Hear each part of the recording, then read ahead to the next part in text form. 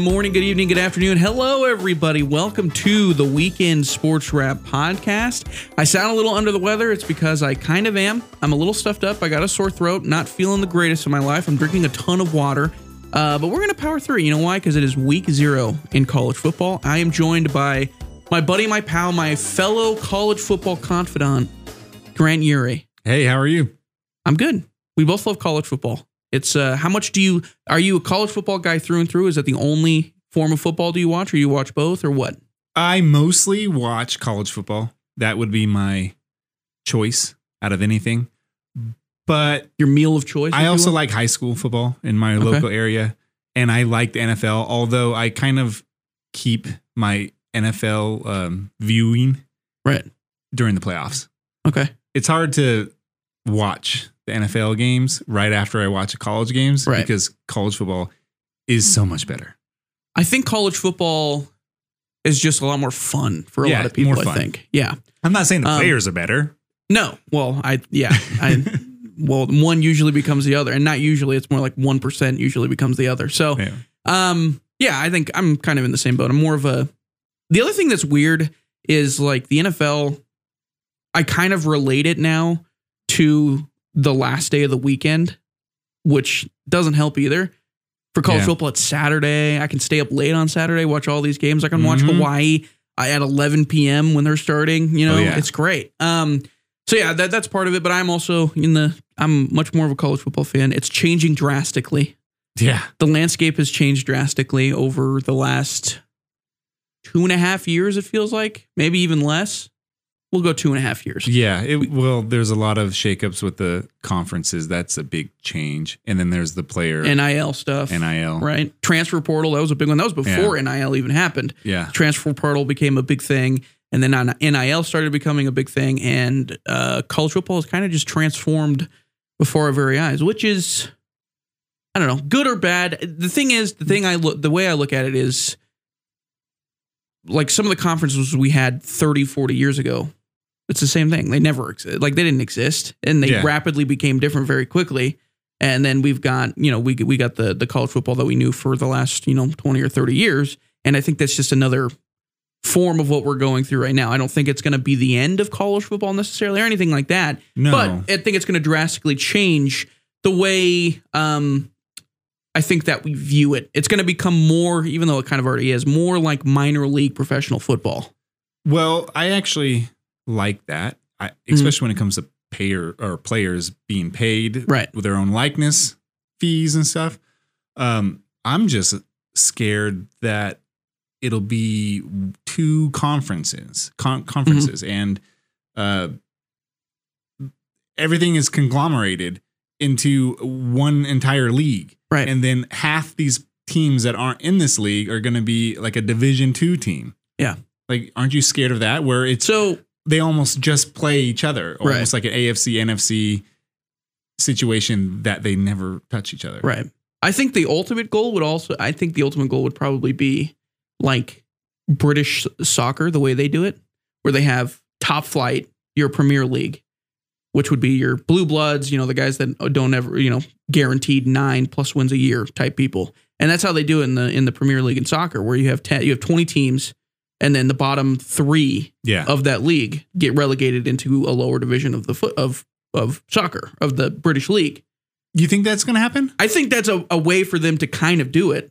Now, it becomes a lot more difficult when you talk about conferences, because the SEC would be playing a much more loaded schedule than something like the Mountain West, if you were to combine them that way. And if you're viewing them through the same lens, it becomes a lot more convoluted. Yeah, strength of schedule is going to be different big time, because all these teams in the same conferences might not even play each other. Right. Or the conference championship is practically a playoff, or pretty much right now, or a bowl game. Who knows what's going to happen? Maybe bowl games are over with. Cease to exist? I hope so. I know you would like that. I hope so. I don't like that, but you did mention something a couple of weeks ago about how you would do bowl games, and you said early in the beginning of the season, kind of like a Daytona 500 situation. Yeah, you started at the beginning of your bowl games. The Rose Bowl would be. Yeah, well, see, that's the problem, because the Rose Bowl, it's kind of synonymous with the end of the year, and you already have your And since we're quickly changing to the 12, like next year, the 12-team playoff is becoming a thing. So you could still have your 6 major bowl games, quote unquote, be those playoff games. So the Rose Bowl still happening at the end of the year, the Peach Bowl or whatever still happening at the end of the year, those big ones, but they're playoff games in that sense. Okay. So the other minor ones are beginning of the year things. And we already have like those kickoff games that happen every single year. Those week 1, Pac-12 versus a Big Ten team or whatever, Pac-12 versus an SEC school or whatever. We have those at the beginning of the year, and they already call them something specific. I don't remember the name. So might as well call them the Pizza Hut Bowl. So it might as well just be bowl games. Yeah. And it just goes based off of your schedule from last year or your record from last year or preseason rankings. What a delightful transition there by but that would Grant. That would make a whole lot of problems. No, I don't think so. Why? Because you would put more money involved. Like, okay, number 15 is going to play number 14 in the Pizza Hut Bowl. Right. Okay. So yeah, in that sense, then it would change the way I think we look at preseason rankings. Yeah. Or how they're even disclosed, I guess. Well, you have bowl game, you have bowl season. You have your bowl games at the very beginning. That's your week 0 per se. Yeah. And then you rank everybody afterwards. Oh, I would love that, but that wouldn't happen. Now, you would say it would change my perception of the preseason rankings, and no, it wouldn't. It would just solidify it. Right. Well, no, you're right. At that point, it would just be week 1 rankings after that. Yeah. Before we get into our preseason rankings and your absolute hatred for them. Yeah. I want to talk about something really quick because it's fresh on the mind for me.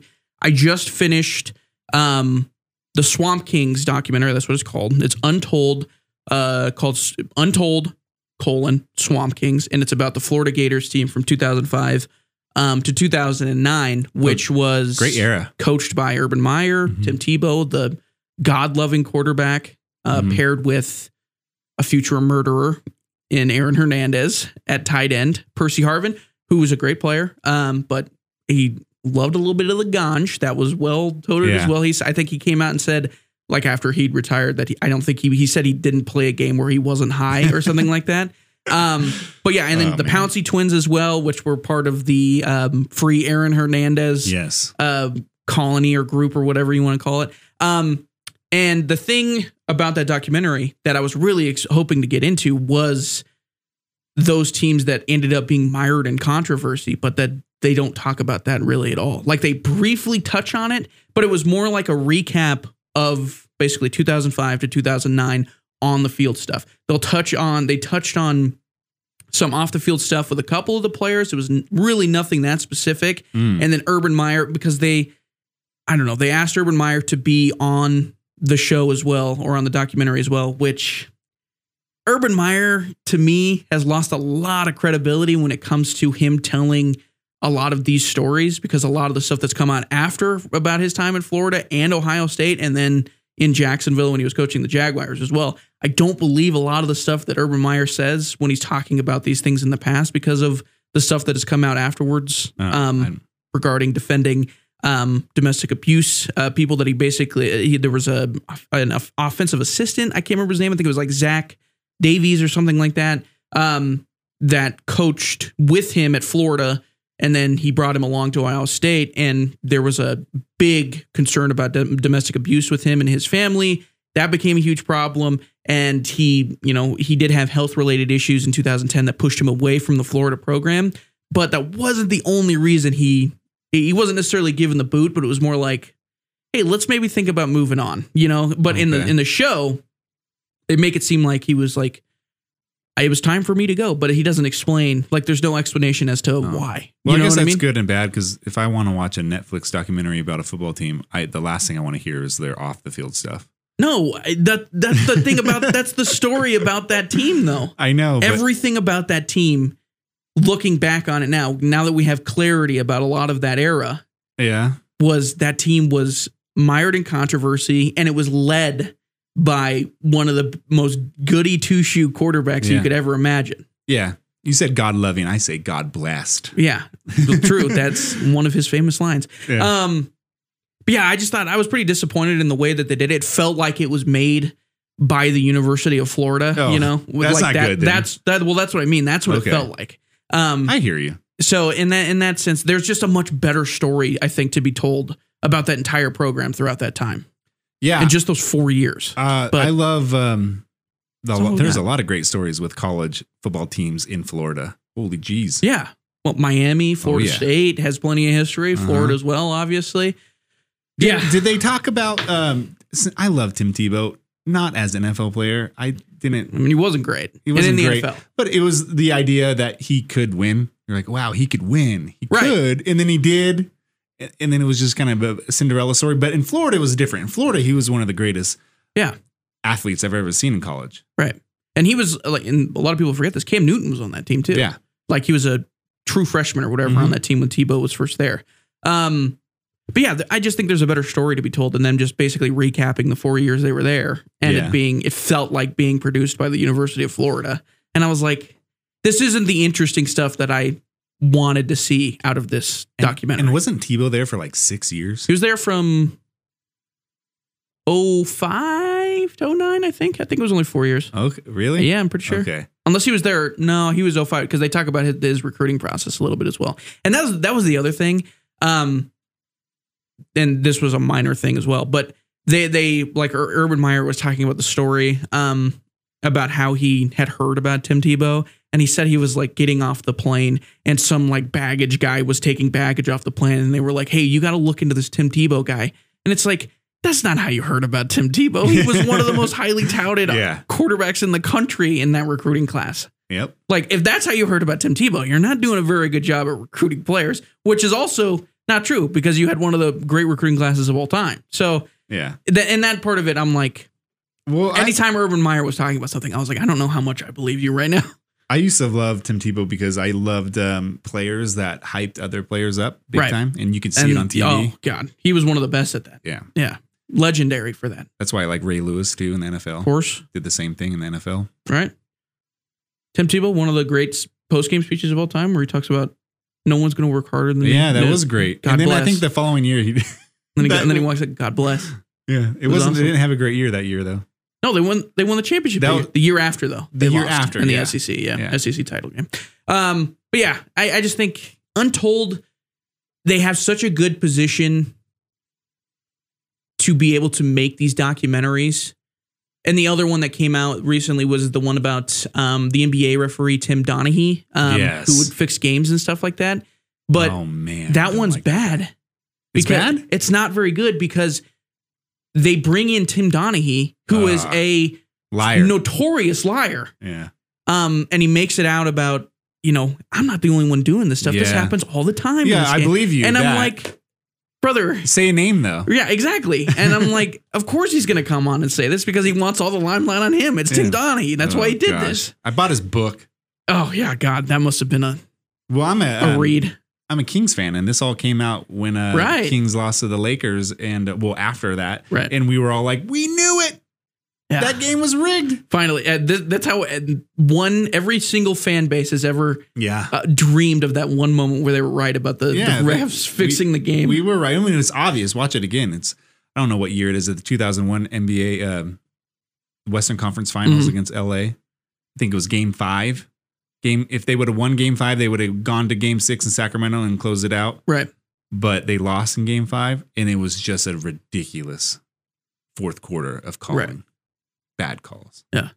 Tim Donaghy was there. And he was like, I'm going to do an Untold Netflix documentary about it and make all this up because that's who I am. I'm Tim Donaghy. And that's the problem is because I think Untold, they want to get into the people who were there, their stories of it and stuff. But that sometimes leads to washing of the story. You know what I mean? It's not necessarily as credible because you're bringing the people in who were there.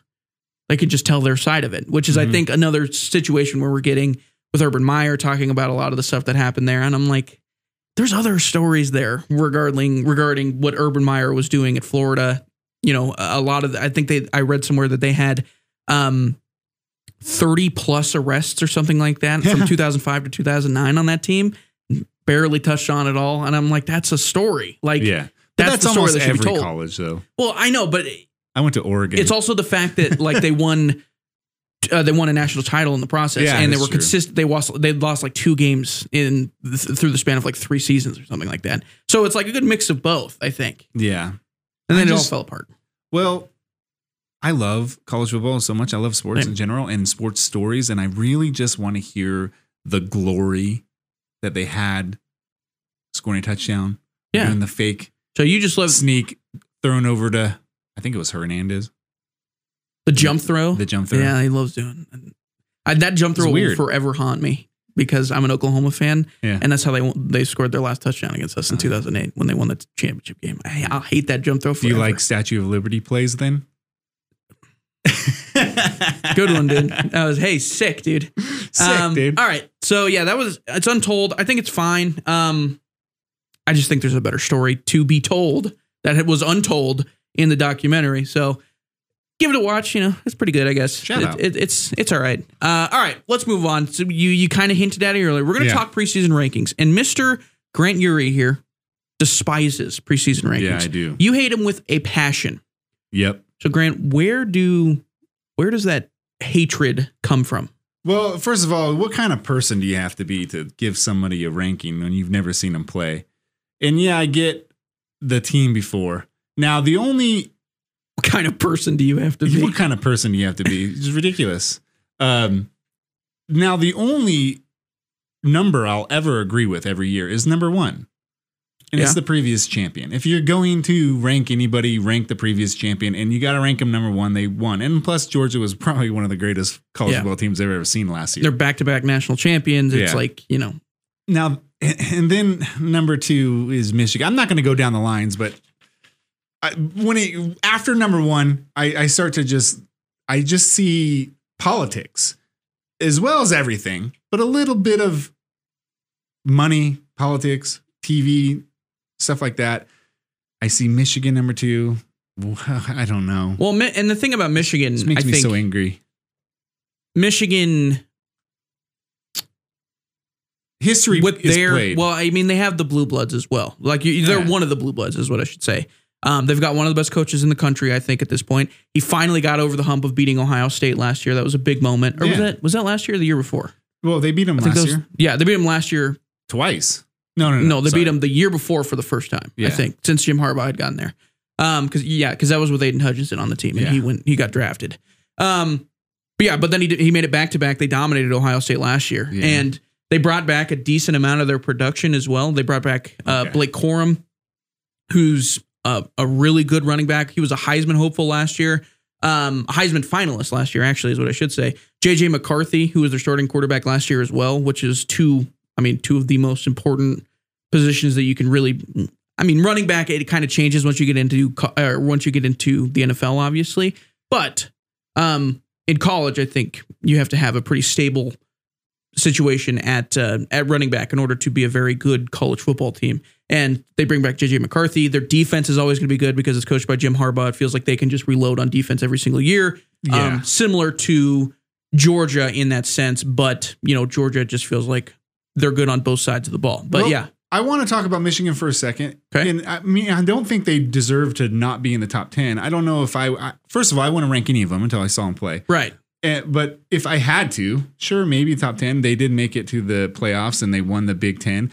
And they had such a touted defense. And when they lost to TCU, they gave up what was that? 51 points? I don't have the stats with me. Yeah, 51. It was 52. Pretty close to that. I think it was 52. So I'm like, now did Michigan have that great of a defense, or was the Big Ten's offense unbelievably overrated? 51-45 was the final score in that game. There you go. Yeah. I don't know. I remember watching that. I don't remember it being that close, but maybe it was. I think it was more. I remember Michigan couldn't stop them. Well, that's the thing. Yeah. And Michigan has been known for their defense, obviously, because of Jim Harbaugh and a lot of the stuff that he recruits and then puts on the field as well. And then for TCU, a team that was really seen as a Cinderella underdog type of story coming into that game, or even into the playoffs in general, to put up 51 points against that team was, I think, eye-opening for a lot of people. And I think from top to bottom, I don't think the Big Ten have much variety in the teams on their in their conference. Right. So I don't think they saw very many complicated offenses. Michigan. No, and so when they find one, right, they give up 51 points. And so I think Ohio State they have a great offense, pretty yearly through and through the best offense. But from top to bottom, Now, Big Ten, that's going to be different next year. Yeah, way different. If USC is, USC, Oregon and Lincoln Riley is going to go to the Big Ten, Oregon as well. But USC has always been, with Lincoln Riley as their head coach, he's been an offensive guru basically since he became an offensive coordinator in college football. But as of right now, Michigan, the best offense that they see year in, year out is definitely Ohio State. No, it's Iowa. Yeah, definitely Iowa. But yeah, and I think the reason you see them ranked at number 2 is because they were able to bring back Blake Corum. He was a Heisman Trophy candidate, like I said, throughout the majority of the season. He got hurt. Another big reason I think a lot of people not necessarily put to the side that game against TCU, but I think a reason that some people might look at it as maybe a flash in the pan for TCU is Blake Corum didn't play in that game because he was hurt. Yeah, he got hurt in the Illinois game. And if I remember correctly, he didn't play in the playoff semifinal game. So I don't know. I think Michigan being at number 2 is probably fair. I'm surprised I don't see Alabama higher than 4. I thought they would be number 2 at the very least, or 3, because if you're going to go on, if we're thinking about Ohio State, they lost Bryce Young. Yeah, that's great quarterback. A huge loss for them. They still have a really good receiving core, probably the best receiving core in the country, but they don't have an answer at quarterback right now. Ryan Day just came out and said the other day that, I did not mean for that to sound the same. Ryan Day just came out the other day and said that they still haven't landed on a starting quarterback yet for the season, and the season starts in 2 weeks. So to see them placed at number 3, that feels more like blue bloods being blue bloods. Yeah, that's it. I guess you're talking about Alabama, right? For number 4. Ohio State. Ohio State being 3. Yes, it surprised me. I'm surprised that Alabama isn't ranked a little bit higher. Now, granted, Alabama is going through somewhat the same issue. They lost their quarterback. Did I say C.J. Stroud is at Ohio State? Bryce Young in Alabama. Yeah, that's why. I got confused. Sorry, I mixed them up. But both of them left. Yes, regardless, both gone. They both left. But to me, Alabama has been the perennial powerhouse throughout the last 10 years for for all of college football. So to see them come in ranked a little bit lower than one spot lower than Ohio State surprised me a little bit, to be honest with you. But some of these things kind of can seem like security blankets. Like Alabama will be ranked number 4. So if they have 2 losses on their schedule at the end of the year, they're like, well, they started at number 4. It does play into effect, and it does come into account these rankings. Right. And now I wouldn't rank them number 4 if I've never seen them play this year. And then also they don't have a quarterback who is starting quite yet. So I don't agree with these. Although if it is based on history, recruiting rankings, return production. And the other thing I'll say is it's not necessarily, I think that's part of the factors. That's why it has to be. It better be. Well, yeah, if it's anything else, then we have an issue. But I printed off the returning production numbers in the Action Network's TARP rankings, which I think is one of the cooler ways that they calculate transfer portals and returning production all put together. But it doesn't necessarily mean, the thing about returning production is it doesn't necessarily mean success on the field. Because a lot of these teams, they won't be as successful as, some of the other teams that we see in this preseason poll. Like you have FAU as one of the highest teams with the highest returning production at 83%, according to ESPN, which they have the most returning production on defense, but they're not going to, they might finish ranked in the AP poll at the end of the year, but to think that they're going to challenge for a playoff spot is a little absurd. I saw an interesting stat when it comes to preseason top 25. Number 4 has kind of been cursed. Okay. So explain. So the percentages of the team retaining the top 10 at the end of the year. Number 1 is like, it's all within 5%. Number 1, number 2, number 3. And then number 4 has like a high percentage of failure where it's like 13.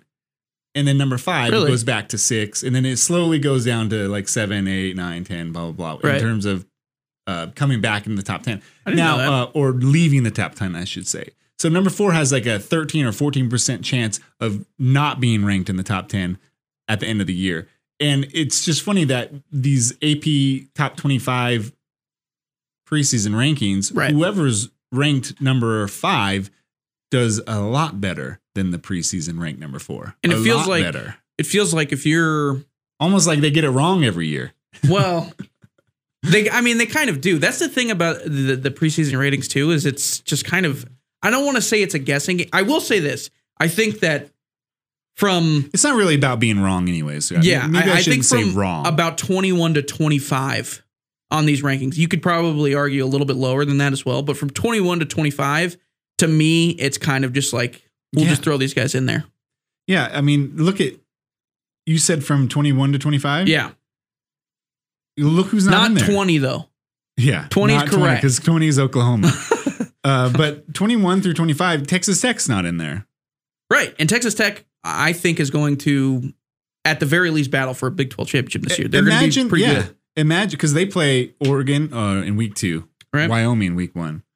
But imagine if they were preseason ranked in the top 20. Yeah. And then they win against a number 14 or 15 Oregon. Don't you think that would have boosted them? Now, if they're outside of the 25, let's say they're 26 and they beat Oregon, right? Are they going to be ranked higher than Oregon? Yeah, that's the other thing that makes it very interesting. Are you gonna apologize for the preseason ranking that you just made? I would think that I'm an Oregon fan. Yeah, but if Texas Tech beats Oregon and Oregon ranked number 15 right now. Yeah. In the preseason would you put them in the top 15? That's the thing. I don't think I would put them in the top 15. No, but of course not. You could drop Oregon into the bottom 20, so 24 through 20, or 21 through 25. Okay, well, and then Texas Tech is 20 or something. So what if Oklahoma in 20 all the way to Iowa to 25? What if all those guys win their first game? You're going to put Oregon above them when they lost to an unranked? No, see, that's the thing. It's all redundant. Or rudimentary, I think is the right word. But my point is, like, these preseason rankings, they do affect the overall midseason rank. But and that's the other thing, college football playoff rank. When you look back, if we're going into the college football playoff and we look back, and we're looking back at the rankings at the beginning of the year, they usually are pretty on point, right? But I'm saying, like, say Penn State or whoever, it just has a really bad year. They finish 8-5 or whatever. And Ohio State goes into Penn State. I can't remember the name of the stadium, but they go to Penn State and they beat Penn State week 2 of the season when Penn State is still ranked. Yeah. Does that make sense for Ohio State to that still be counted as a ranked win, even though Penn State ends the season going 8-5 on the season? No, what they say is they go with the media, I guess, which is who makes these rankings. Right. They would say that win doesn't look as good as it did in the earlier this season. But everybody else, they see that versus number 7 Penn State, and I'm like, if that win wasn't as good as this other win, then why do they have that ranking in the first place? Right. And now I'm not gonna be one of those people that will say end all the preseason rankings. I think it's fun. But I think it should just be fun. This is the exact reason they do it, is because then podcasters like you and I, the college football media will talk about this endlessly until week 0 kicks off, and then nobody cares. Yeah, I also like the preseason ranking. I also like to say the "I told you so." Right. I don't think it should be put like when we're talking about it, and then when the game actually kicks off. I don't think that it should be listed next to their team name. But you see what I mean? I know, but that's my point. That's the problem, in my opinion. Yeah, it should not be held against them the preseason ranking should not be held against them in week 1. Yeah, well, they will do that. That's why I mentioned money is involved, because they'll do that the first week. They'll be like, let's just say, I don't know who plays who, and I don't have the schedule, but let's just say Oregon and Texas Tech were playing week 1, and Texas Tech was ranked high, and they'd be like a top 10 showdown. Right. Yeah, okay. In week 1. Of course. And they're like, whoa, a top 10 showdown? Right. And then those teams have 5 losses in the. Right. It's a lot harder to sell. It's not. Well, actually, no, it's a lot easier to sell, I think, the product if you have Ohio State playing Michigan. That would be more of a mid-the-year thing. But at the opening of the year, USC goes and plays LSU. But it's a lot easier to sell that as the 6 versus 5 matchup at the very beginning of the year versus the no rank versus no rank matchup at the beginning of the year. You know what I mean? Yeah. So I get what you're saying in that sense where the rankings do have money attached to them, especially these preseason rankings. I totally get what you're saying by that. That makes sense to me. Also, Utah is preseason ranked number 14, while USC is number 6. Right. And Utah beat them twice last year. Yeah. And Utah brought back Cam Rising, who is the quarterback. That's a huge get for them. Yep. But then again, USC brings back Caleb Williams as well. He's the Heisman winner. Yeah. And a lot of people would look at the recruiting that USC did. They were 8th in the recruiting rankings according to 24/7 Sports. So they brought in arguably better product than Utah did, who's the number 20th. But they're not playing this year. They're not playing this year? No, but those recruiting class. Oh, right. But I know. Here's the opposite. According to the TARP rankings by Action Network, Utah's got a 7.5 overall ranking in the TARP rankings, and USC has a 4.5. Yeah. So it's kind of a toss-up. Also, returning production has Utah and USC both at 76% overall. Right. Now, what about defense? 69 on defense for Utah. Nice. And 78 for USC. Now, that might be a big problem with Utah. The thing is, for USC, their defense is bad. Like, regardless of who they bring back. It doesn't matter. Their defense is not good. Doesn't that drive you crazy, a Pac-12 teams in their defense? Well, that's the thing is Lincoln Riley, when he was the coach for Oklahoma, he brought the defensive coordinator from Oklahoma to USC. Yeah. That was part of the deal. And I was like, wow, thank God he got that off our backs because our defense was terrible when that defensive coordinator was there. I think I also have to mention that Pac-12 usually has a great offense and their defense is on the field a lot more than other teams who, especially the Big Ten, who don't have many offenses at all. So it does get skewed a little bit, although I will mention that, Pac-12 defenses are usually disappointing. Ladies and gentlemen, it is time for a break to hear from one of our sponsors. That is right. A sponsor of the program. We have our first sponsor on this program in the history of the program, and it is Jack and Kathleen Wood at 307 Real Estate. Now, look, ladies and gentlemen, I get it. You got to navigate the real estate market. It is impossible. Everybody on House Hunters makes it look super easy. They just go into 3 different houses and they pick the house they want. Boom, bang, boom. Episode's over. They have a house. It's not that easy, ladies and gentlemen. And Jack and Kathleen Wood will be able to help you throughout that process. And even the people in House Hunters, they have a real estate agent. And these people, Jack Wood, Kathleen Wood at 307 Real Estate, could be your House Hunter-esque real estate agents. So if you're looking to buy real estate, sell real estate in the Sheridan area, these are the 2 people you should call. Jack at 307-763-1249 and Kathleen at 307-461-7203. So listeners, one of the only things I'll ask from you is to support the people that support the show. And that includes these 2, Jack and Kathleen Wood at 307 Real Estate. Thank you very much for the sponsorship, and make sure you contact them for all of your real estate needs at 307-763-1249 and 307-461-7203. Okay, so coming out of the break, I heard something in this documentary, Untold documentary, that I hear all the time with football. Yeah. And I don't love the comparison because I think it's a little out of proportion. And granted, I never played a lot of football as a kid. I was merely watching from the sidelines. So this is me being couch quarterback. But the saying is that they are the modern day gladiators. And I hate that saying. But it's true. I'll tell you why I hate the saying. Because the gladiators, the real Roman gladiators, when they were fighting in the Colosseum, they were fighting like tigers. Yeah. And they fought each other. Like fought each other to the death. Yeah. Like literally to the death. Oh, yeah. You'd stabbed with a spear, you die on the ground, everybody cheers because it was a good show. If you didn't die in the Colosseum, it wasn't a good show. Yeah. So it's like, well, it's not that serious. It's the modern day equivalent. Now, you could say boxing and MMA is the same, but it's not as big of a spectacle, even though I'm a huge fight fan. I have to admit, like the Super Bowl every year is a gigantic spectacle. It's the biggest thing in U.S. is entertainment, basically. It's the equivalent of the Roman Colosseum. Yeah. So they should have done a Super Bowl for the Roman Colosseum. Right. The greatest gladiator of all time versus the greatest gladiator. I think they did a little bit, except for they against their will. Well, yeah, that's the thing. They were also slaves, but you know. Also, I'm going to defend that statement because it's kind of true. You had mentioned earlier that Harbaugh is an aggressive quarterback. Or sorry. He was an aggressive quarterback. He was a pretty aggressive quarterback, but he's an aggressive coach. Yeah. And he's great. He's a get after you. He's also a great quarterback coach, by the way. Yeah. I see. Now I like that about him. That's my favorite thing about him. And I don't think he should ever shy away from it. I think football is an incredibly brutal sport. Mm-hmm. It's brutal. And everybody on the field knows it.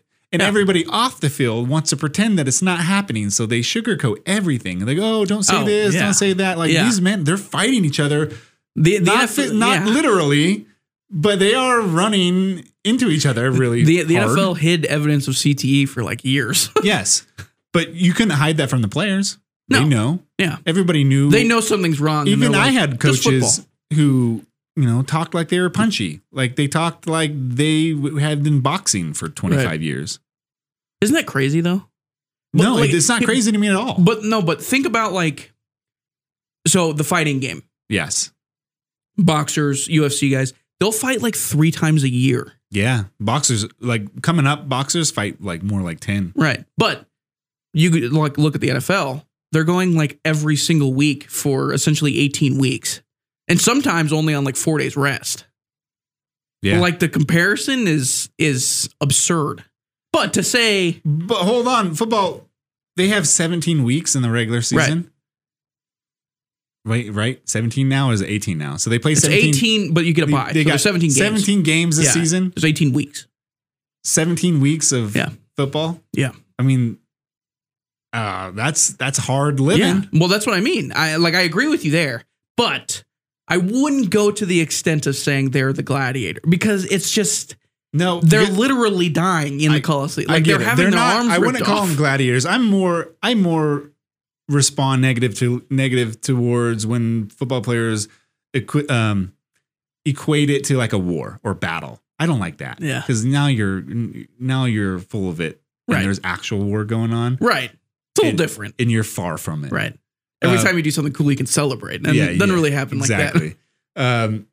Now, but Colosseum, it is true. They are modern day gladiators. They are.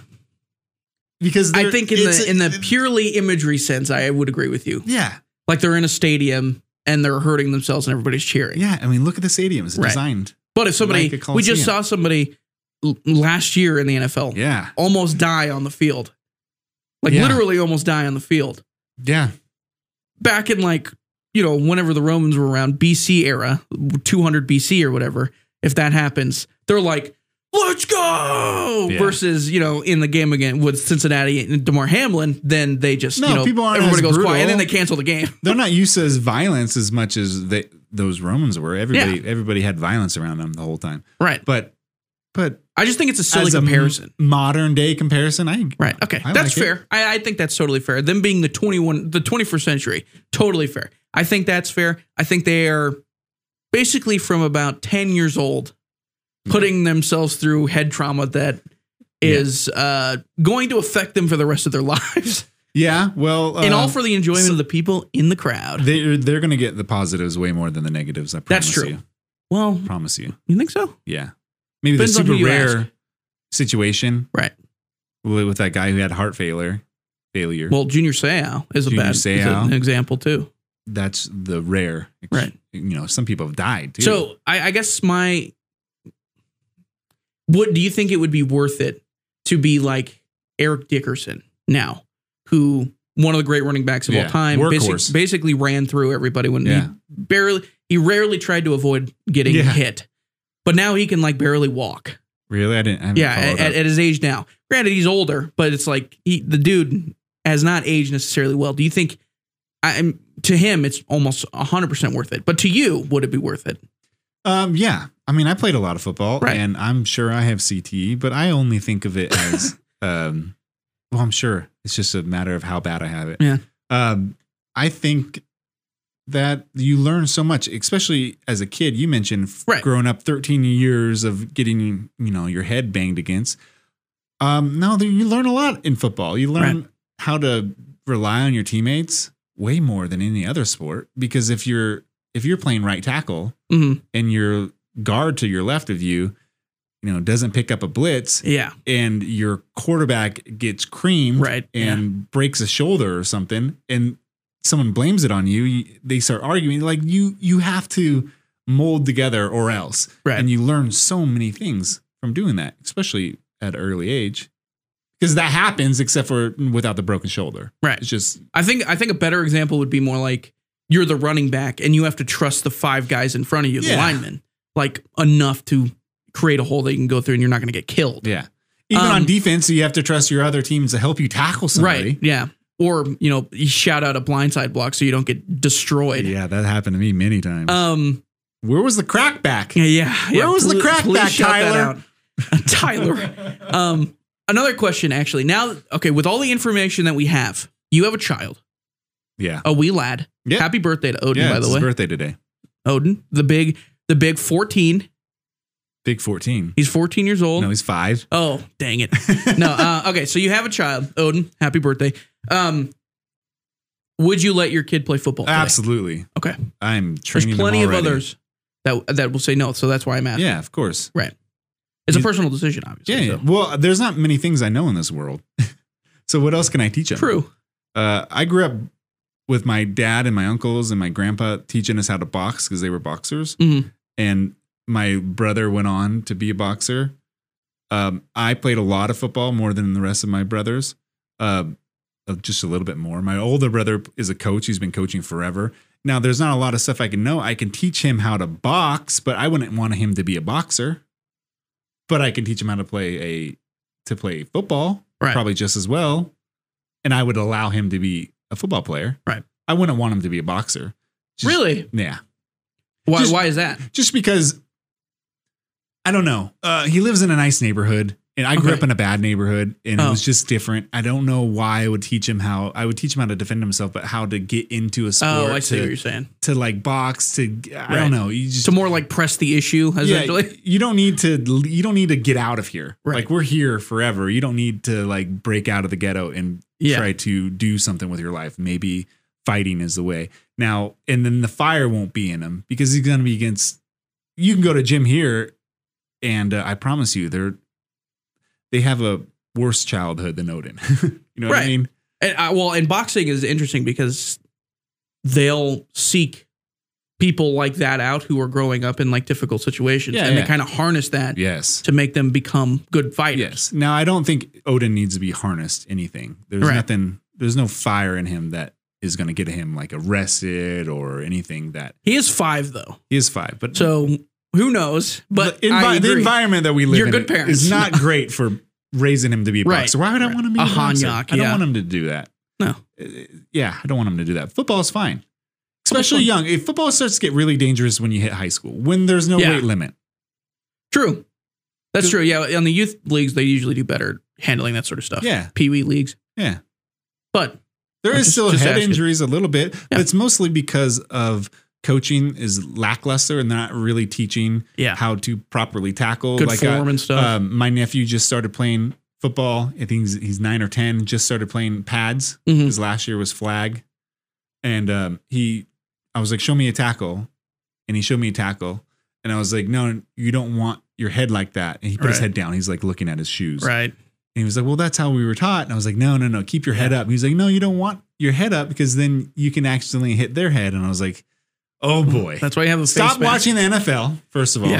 And let me teach you how to tackle. So you don't have head injuries. You're going to get hurt really bad. Yeah. And neck injuries. Yeah. Especially if you're head down like that, straight spearing. Yeah. Yeah, it's not good. Scary stuff. I don't know if, with all the CTE stuff and the concussions and what they've caused and stuff, it just scares me for, I don't know, if I were to have a kid, I don't know if I would let him play football. That's true. But it's totally a personal decision. I wouldn't hate anybody if they say, I don't want my son. Exactly. And to push it on other people would also be bad. Like, I won't let my kid play football, but if you do, I don't care. It's whatever. It's your kid. What am I going to do? Yeah. Who cares? Yeah, it's fine. Also, you like to watch it too, so that's true. If your kid's playing high school football, I'll probably be cheering them on at some point, or college football or whatever. Yeah, I like that. This town loves football. Huge high school football town. Yeah, Sheridan, Wyoming. It's a football town, and like it's weird because I think a decent area around us is not necessarily football. Like Cheyenne, they're a little football, but that's a baseball town. Gillette, Casper, those are probably football towns as well. But you go to like Billings, which is in Montana, an hour and a half north of us. That's a baseball town through and through. They'll have like 3 teams and like 2,500 kids try out for those teams, and they got to cut them down to like 20 per team. So it's weird. We're kind of like in this weird little cluster of football schools in Wyoming. But it's nice. They're good. I mean, they're good. Been very good for years. I will say I've watched a lot of high school football games and been a part of some football games and teams, especially with my brother coaching mini teams. Sheridan High School, the Sheridan Bronx, they're hyper disciplined. Yeah, football team. I won't disagree with you with that. We've had our discussions regarding the difference between high school football in Wyoming and other places, obviously. Yes. But I like discipline is something that you can be taught and it be retained on a good level, and it can be shown, and a bad level it can be shown. Whereas, like athletic ability is something you're kind of just born with. Yeah. And it could be harnessed a little bit better in some other places. Right. I was comparing where I'm from in Sacramento County, California, and some of those high school teams, they're giant. They're huge, right? Athletic, run like crazy. And I think Sheridan could handle playing against those teams because of their insane discipline. Mm-hmm. Now, they have offensive linemen that are continuing their blocks in the fourth quarter when they're up 50 points, pushing them all the way down the field. They do not stop. It's like they'd get in trouble if they went to 99%. They probably would. Knowing Coach Mowry. Beautiful podcast listeners, James here. It is time to hear from another one of our sponsors, Alpine Climate Control. If you're a listener of mine, you know that Alpine Climate Control has been supporting the stuff that I do for a very long time, years now. And they are now officially sponsoring the Weekend Sports Wrap podcast as well. If you're looking for somebody to set up air conditioning systems, air conditioners, that sort of thing, Alpine Climate Control is the people to see. They also have air conditioning tune-ups. A good idea if your AC is not working properly, if it's not functioning properly, if you're standing in front of it, you're like, this should be a lot colder, and it's not, probably needs a tune-up. So check them out for all your air conditioning needs and AC tune-ups. They also have furnace systems and fireplace inserts. We are slowly approaching the fall months, and it is a good idea to get those things figured out and worked on now than as you enter the fall months. But they're creme de la creme, the cream of their crop, their specialty is their outdoor living spaces. They've got seating, fire pits, lighting, barbecue grills. If you're somebody that's likes a little backyard barbecue, then they are the people to see to set you up. That's Alpine Climate Control. Stop by their showroom. They're on Coffeen Avenue, just before Sheridan College and a little bit after Starbucks, or go online to alpineclimatecontrol.com and you can see all of their offerings there as well. That's alpineclimatecontrol.com. And again, big thank you to Alpine Climate Control for sponsoring the program. Okay. Really quickly, we're going to start closing out the show here. We're at 47 minutes on the recording. It's kind of blown by, I'll be honest with you. This makes it, just so you know, Grant, this has taken a lot off of my back because doing this solo, I don't really talk about this a lot, but it's hard to do this solo. I bet. Because I'm like just sitting here and you're talking to yourself for an hour. I think you do a really good job, though. You're back for next week. I'm just kidding. All right. Really quickly, before we start wrapping things up, we were talking about the preseason top 25. The rankings are all out there. We would go through the rankings, but that's kind of, monotonous. And to be honest, we don't know enough about all 25 teams to really make a comment about anything. I think the top 4 are totally reasonable. Those have been your probably best teams in the last 3 years. I think I could close my eyes every year and just not watch a game for 5 years and be like, Georgia, Michigan, Ohio State, Alabama. And I think that's totally fair. I think that you would be making the right decision. Yeah. After that, it gets a little, Penn State is number 7. They always feel like, they ended the season last year pretty well, but it feels like they always kind of not disappoint, win. But they stumble in areas where they shouldn't stumble sometimes. Yeah. And then the Pac-12 teams like Washington, right, Utah, USC, they seem to just not have the undefeated record. If you're out of the Pac-12, because if you were undefeated, you'd be going there. Just like the Pac-12 teams that have gone to the playoffs since the playoffs existed, they were all undefeated. Washington went there Well, and that was the other thing is Washington went, I think it was like the first year of the inception, 2015, I think. Yeah. And that was a really good Washington team as well. But it was. I think they got shut out by Alabama. And that's the other thing is they're also making those playoff teams or making those playoff lineups or whatever, team lineups for a good show, in my opinion. Yeah. And when you see Washington or Cincinnati more recently go into the playoff as kind of the Cinderella story as well, but then they just get blown out, that's not very good for ratings, you know? No. But then again, you have Georgia, TCU going to the national championship. TCU just proved themselves against Michigan in that semifinal. They deserve to be here, and then they lose by about 55 to Georgia. And it's like, okay, well, Georgia's a powerhouse. Well, like, what are you going to do? You know, in fighting, styles makes fights. Mm. Styles make fights, I guess. That's the same way in football, especially college football, because the styles are a lot different from each other. Yeah, different drastically depending on who you're looking at. Like, one of my favorite things. Yeah, one of my favorite things is, I was about to say that, one of my favorite things is the fact that the military schools are basically keeping the triple option alive because it's the easiest thing to teach, and they can't go out and recruit for football teams. They're recruiting for military service. Yeah. So they're not necessarily recruiting the best football players. Or recruiting athletes. Yeah, but they're just giving they're giving it's not necessarily the easiest, but it's the easiest to learn in terms of offense, but it's also incredibly difficult to defend against because nobody else sees it. You think triple option is easy to learn?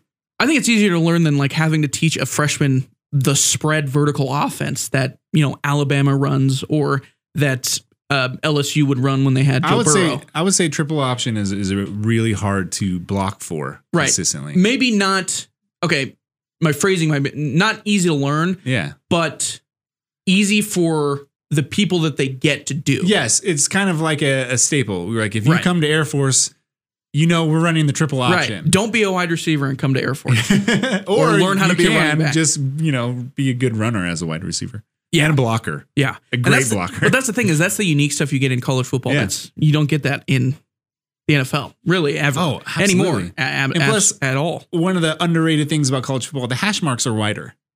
So there's always, I didn't know that. Yeah, a lot wider. So there's a wider side of the field. A way wider side of the field. Wow, I didn't know that. So look at the NFL. The hash marks are really close with really close to each other. I don't know the yardage actually, but college football, since they're wider, that's why it was easier to run options and stuff in college, because you have a whole wide side of the field to spread it out. I didn't know that. Yeah, you just taught me something. Oh, I had really? no idea. I thought you would have known that. I did not know that.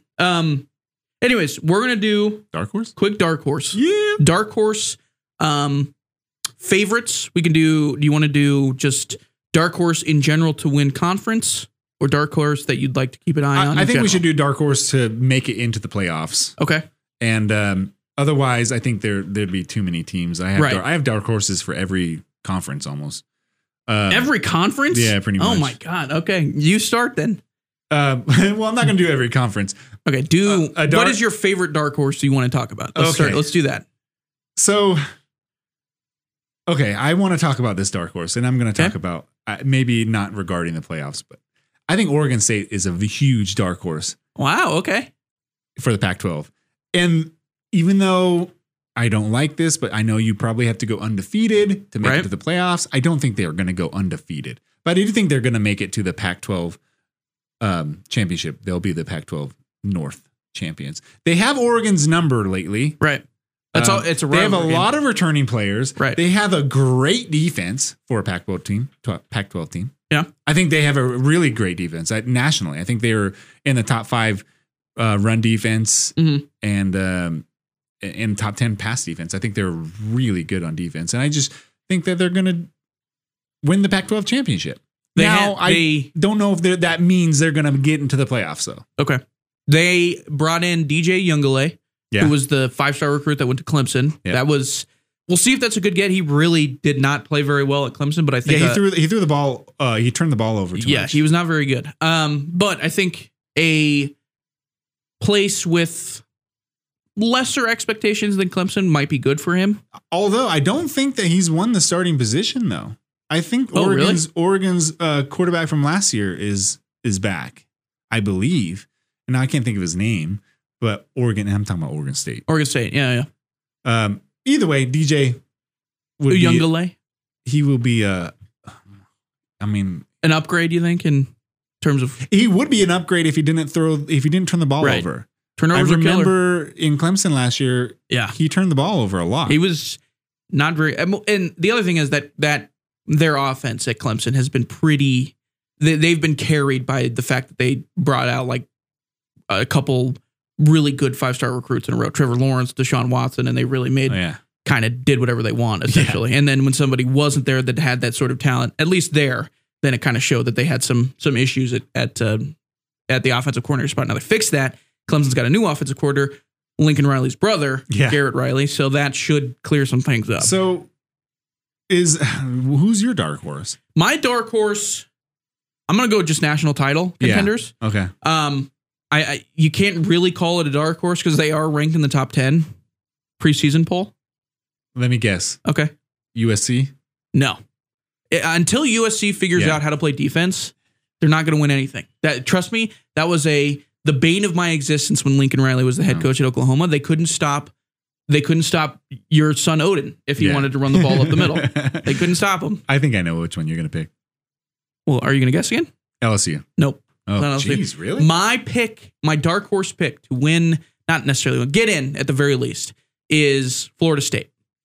Oh, I guess that would make it a dark horse. They're ranked 8. Right. They've got the most returning production according to ESPN, 12th in offensive production at 80% of their offense coming back.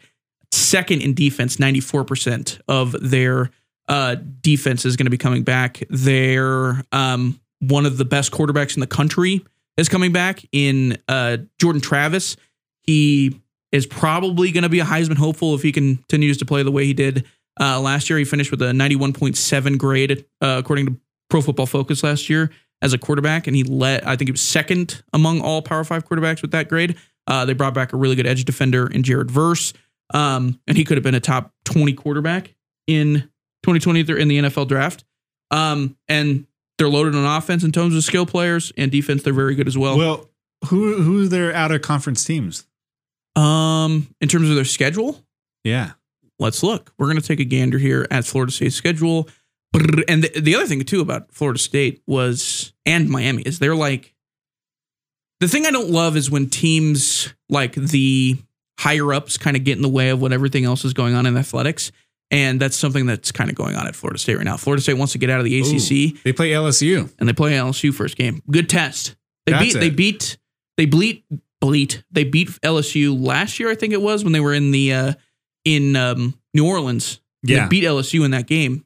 One of the best games of the season. I think Brian Kelly's going to do well. Brian Kelly's a really good coach. And it's usually his second year. He starts to really good coach, good recruiter. No one's Jim Harbaugh. Always one of the best, consistently one of the best recruiting classes. He got the 6th best recruiting class last year at LSU, or this upcoming season at LSU. But I think with Jordan Travis behind under center, they've got a ton of talent on defense. And a lot of weapons at wide receiver as well. I think Florida State's good enough to really make a push for the national championship. I'm looking at their schedule here. They have LSU. Woo, boy. Right. Versus LSU to start the season. But that's the thing.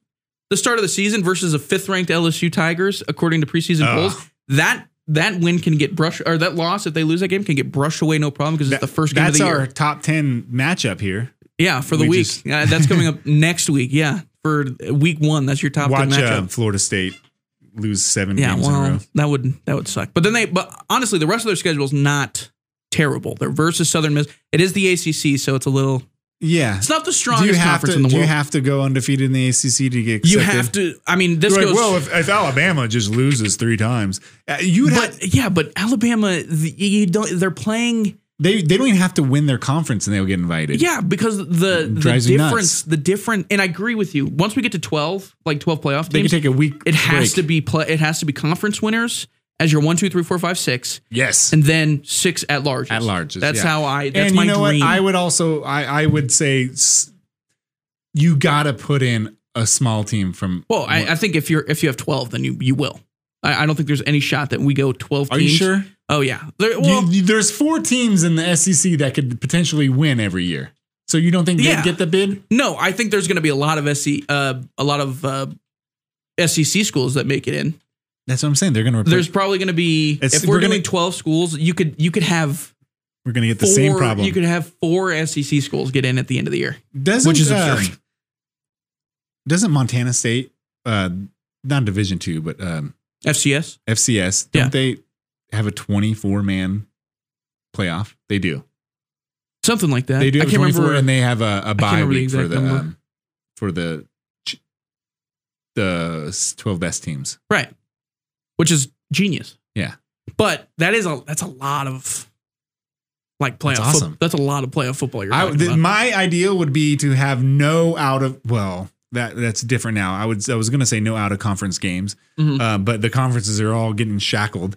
So, it's all going to look really different in about a year. But let's just say there was the normal conferences, and you have only conference champions getting a bid in, and then at larges, and no outside conference games, and have a 24-man playoff.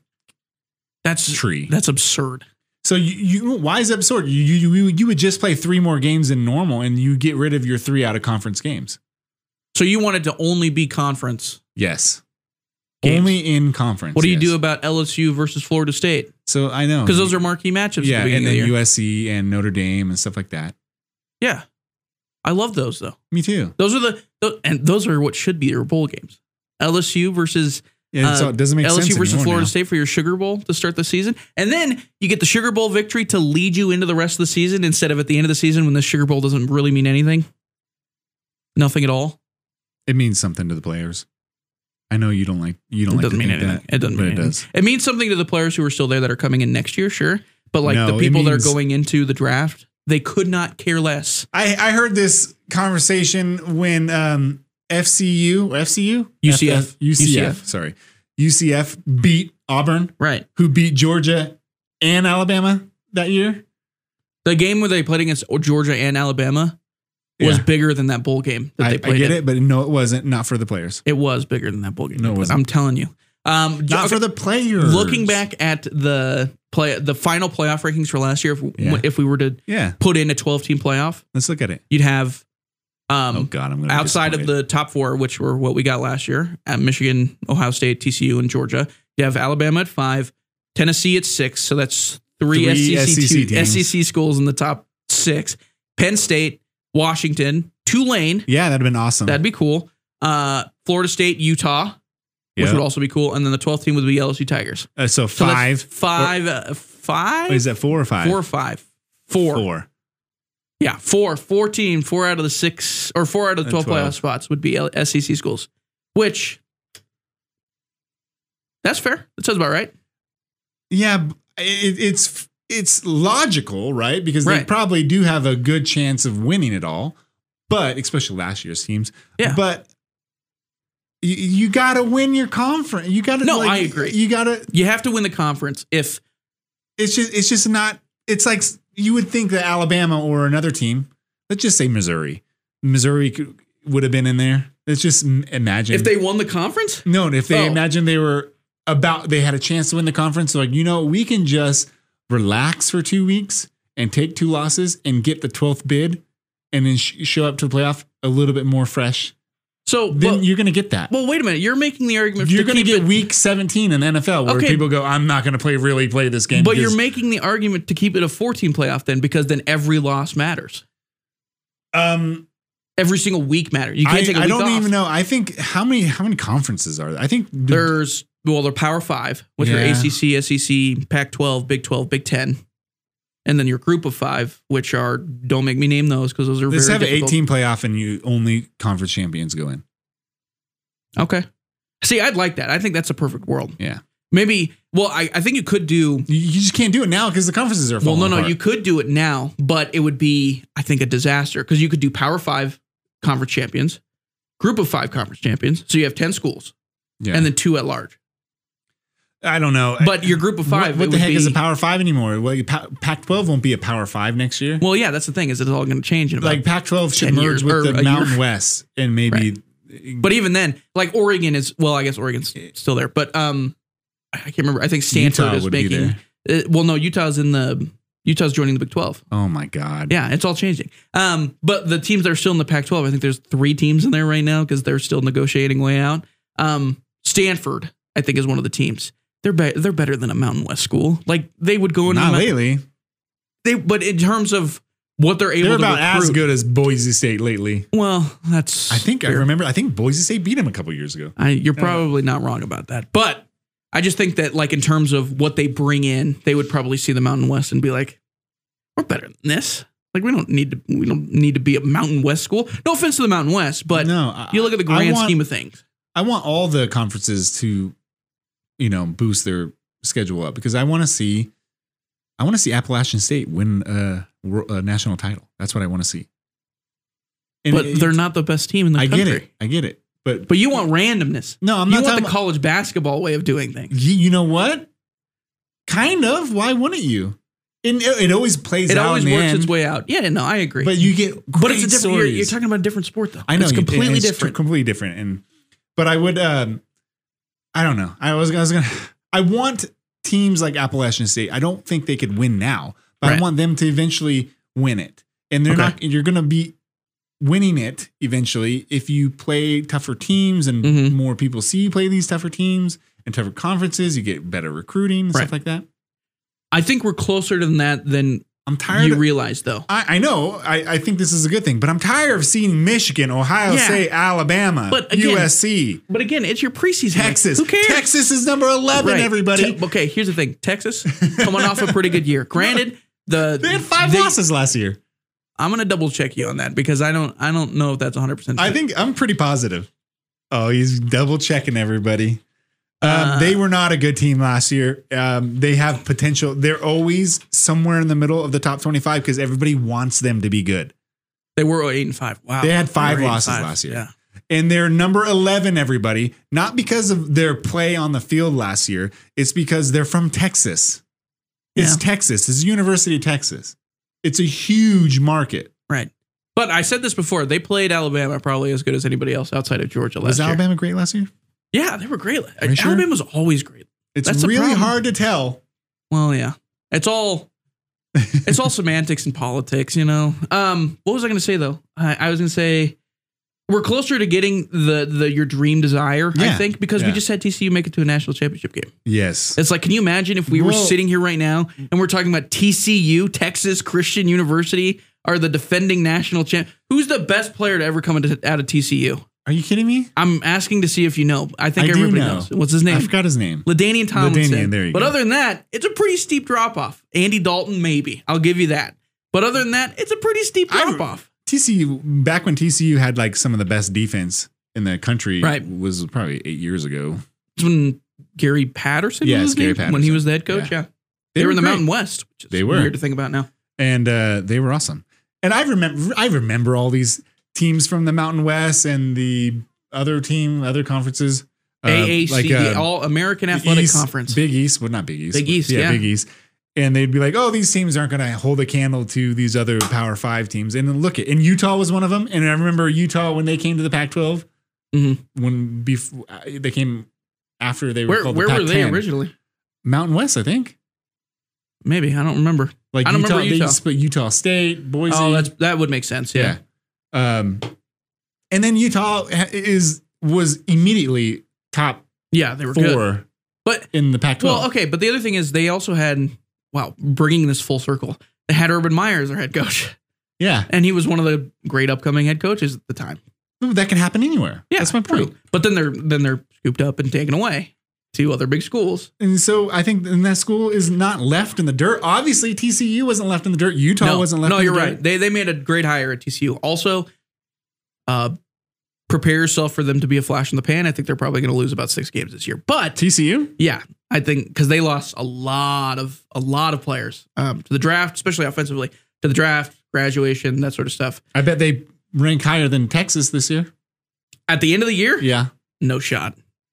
I think, and I can't believe I'm saying this. Okay. Texas is as close to being back as they have ever been. Oh my God. I've never heard that. Ever been. I've never heard that. That's fair. I only hear it this every year. This is a totally fair argument. Since Vince Young. Right. But here's the thing. Good team. They got a good squad. Steve Sarkisian looks like he's going to end up being a pretty decent head coach, even though he's had some mental health struggles in the past when he was coaching USC, and that made him step away from the game. I don't know how that works for him. If that rears its ugly head again, then we could have a huge Wyoming this year, right? Yeah. Wyoming beats Texas, everybody. Oh my God. Are you serious? Wyoming is going to beat Texas this year. But Texas might not even be ranked by the time they play. You're crazy. I am not crazy. I think I am statistically accurate with my assumption here because Texas is always out of the top 25. You're statistically playing safe. Yes. Not accurate. Safe. Yeah. Which is, that's fair. This whole thing is playing safe. But you just said Wyoming's going to beat Texas. Yeah, I think they're going to beat Texas this year. I think Texas is a terrible team. And this is offensive. On that, ladies and gentlemen, we're going to wrap up the show. Grant he's actually on Lost something. His mind. He's on something right now. That's crazy.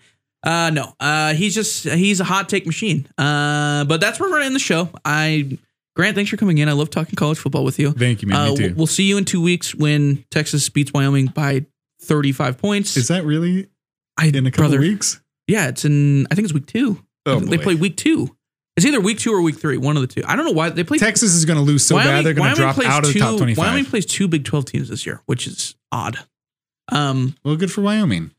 Yeah, but that's the thing is they're always they're getting paid to go play these teams. Wyoming plays Texas the 3rd week of the season. Look at September Texas. 15th. Just click on Texas. I want to see their schedule in the beginning.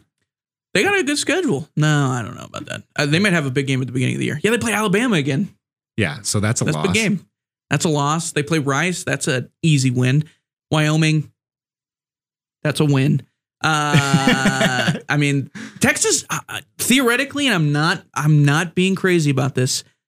I might sound crazy, but I'm not gonna be crazier. They could finish the season 10-2, and I wouldn't be surprised. Gosh. I would not be surprised stunned. if they have more than they have less than 4 losses. Man, we made a bet in the other room that I will not disclose over this right now because I'm supposed to be on the side of the team that I was referring to, and I am. But this is the bet I should have made. That over under. I want to see what their over under win loss is for this upcoming season. You're talking about Wyoming? Oh no, Texas. No, Texas. Texas is minus 140 to win over 9.5 games this year, according to a couple of sports books. That's not. That's great. 10-2.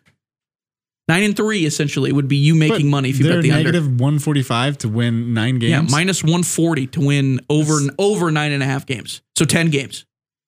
It's not that great. That's heavy. That's like heavy leaning towards 10. That's not heavy leaning. Yeah, minus 140. That's a lot for an over under bet. That's leaning towards over 9.5. Well, they're all skewed by these preseason rankings who every year think Texas is going to be the next great thing. They also have Liberty at 9.5, which Liberty Bibberty is what I say. I'm so tired of these teams having the end of the season cupcake schedules right before a rivalry game. You're just yelling. You're yelling. Old man yells at cloud. Yeah. It's a tune-up game. They have tune-up fights in boxing. Yeah, but not when you're ranked 2. You don't. Yeah, Mike Tyson lost one of those fights, and it was one of the biggest upsets of all time against blank Douglas. I can't remember his name. Douglas? Buster Douglas. What are you talking about? That was a tune-up fight, and he got dropped. It was a championship fight. Yeah, but that's because he had the belt. So every fight he fights in is a championship fight. Come on. All right, we're done. Okay. We're done talking about it. I want to thank you, Grant, very much for coming in. Thank you. You're welcome. Thank you to Alpine Climate Control. Thank you very much to Jack and Kathleen Wood for sponsoring the program. Big thanks to them as always. Wouldn't be able to do it without them. And thanks to the listeners as well. Remember to please leave a rating on any of the podcast platforms that you're listening to this at. And remember, me and Grant also have another podcast that you can go listen to. Active Reload. It's a video game podcast that Grant and I host together. We have episodes come out every Thursday. We record every Wednesday, come out every Thursday. So make sure you check that out. It's Active Reload. Yeah, we can make fun of James for playing Madden every year. All right, we're going to end on that note. Thank you guys very much for tuning in. And Thank you very much.